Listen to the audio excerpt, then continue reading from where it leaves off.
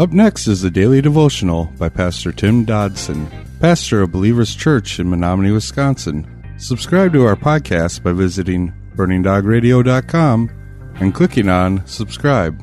Thanks for listening to Burning Dog Radio. Luke chapter 7. Verse 24 of our text we read, "When John's messengers had departed, he began to tell the multitude about John. What did you go out into the wilderness to see? Your reeds shaken by the wind? What did you go out to see? A man clothed in soft clothing? Behold, those who are gorgeously dressed and live delicately, they are in king's courts. What did you go out to see? A prophet?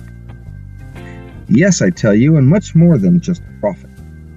This is he of whom it is written, Behold, I send my messenger before your face, who will prepare your way before you. For I tell you," verse 28, "among those who are born of women there is not a greater prophet than John the Baptizer. Yet he is at least in God's kingdom. Yet he who is least in God's kingdom is greater than he." Now it's clear that John was a man like no other. He did not come from a palace or a life of ease. In fact, he lived a life of austerity and commitment. There was no luxury or ease in John's life. He had sacrificed everything in order to serve the Lord. Ironically, there are people who, in trying to mimic the life of John, are attempting to live as John did back in 30 AD. Sadly, such an effort is misdirected. We are all called, as we read in 1 Corinthians 7:20, to, quote, "continue on as you were when God called you," end quote. You see, our role model isn't John, it's Jesus Christ. And Jesus Christ is one who lived and served in the dynamic in which he was placed. And this is our calling also. Jesus prayed to the Father, quote, "I'm not asking you to take them out of the world, Father, but to keep them safe from the evil one," end quote. Now, as modern Christians, we must seek to be relevant and applicable in an ever-changing world. This does not mean we are to water down the word or water down its impact, but we cannot be significant in a needy world by sitting in a warm and comfortable church looking only inward. God's church was designed not as a bastion of safety, but rather as a training and a preparation ground for the spiritual battle that John, he knew so well. Christian, the fight is out there, out in the streets and the byways of cities and country where the lost and the dying are seeking answers. John was a man that was sold out. I mean, no one ever could accuse John of being a reed shaken by the wind. The people, while they may not have understood all the nuances of John and his life, they knew one thing unquestionably, and that was that he knew God, that this man was a prophet. He didn't have to have a diploma or a name plaque on a door to prove it. He had his life manifest. He had the fruit to prove it. John was not only a prophet, but was himself a fulfillment of prophecy. If we look back in Malachi chapter 3, verse 1, we read a prediction there about the arrival of the herald that would speak of the coming Messiah. It is also a profound and eternal message, actually, that is the call we are now to take upon ourselves, because we too are to, quote, "go out into the wilderness of the world and proclaim the coming, albeit the second coming, of the Savior of men," end quote.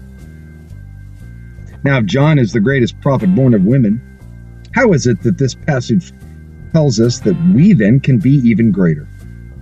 Well, because we are living in the kingdom, while John, he was only able to proclaim its soon arrival. John was the last of the Old Testament prophets. He never lived to see the kingdom coming to its own. We, however, have the privilege of not only knowing the revelations, but to have seen and experienced many of them come to pass. Verse 29 of our text, we read, "When all the people and the tax collectors heard this, They declared God to be just, having been baptized in baptism. But the Pharisees and all others rejected the concept of God not being baptized by Him themselves. Yes, it seems some things never change. Here we have the common people accepting what John was saying. They saw the evidence of his testimony, and because of what they witnessed, the people justified God or declared Him righteous. They knew God's righteousness because they had been baptized. But it was not the act that transformed them. Rather, it was the humble acknowledgement that they were sinners and that they desired to be free from the power of sin. It was the heart behind the baptism that made the change. The religious elite, well, they refused to acknowledge that. And like those of us in the same state, they were lost for eternity. Verse 31, we read, "What then should I compare the people of this world? What are they like? They're like children who sit in the marketplace and call to one another, saying, 'We piped to you, and you didn't dance. We mourned, and you didn't weep.'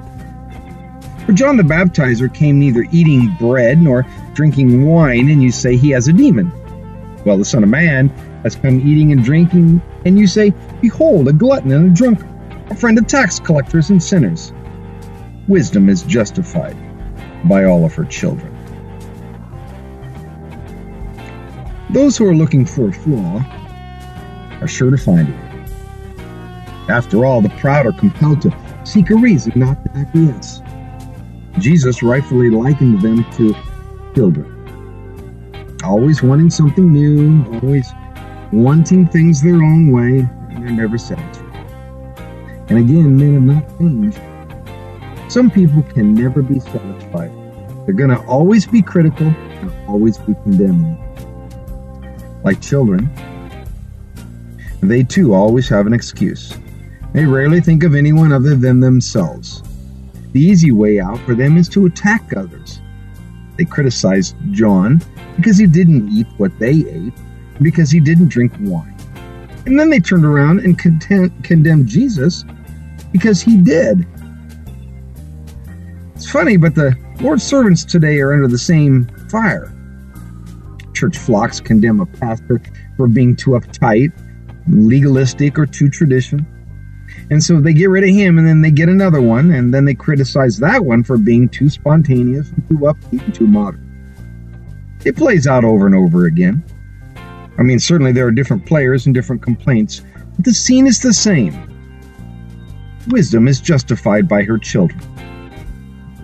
Now, however, truth has a way of eventually making its way to the surface, thank God.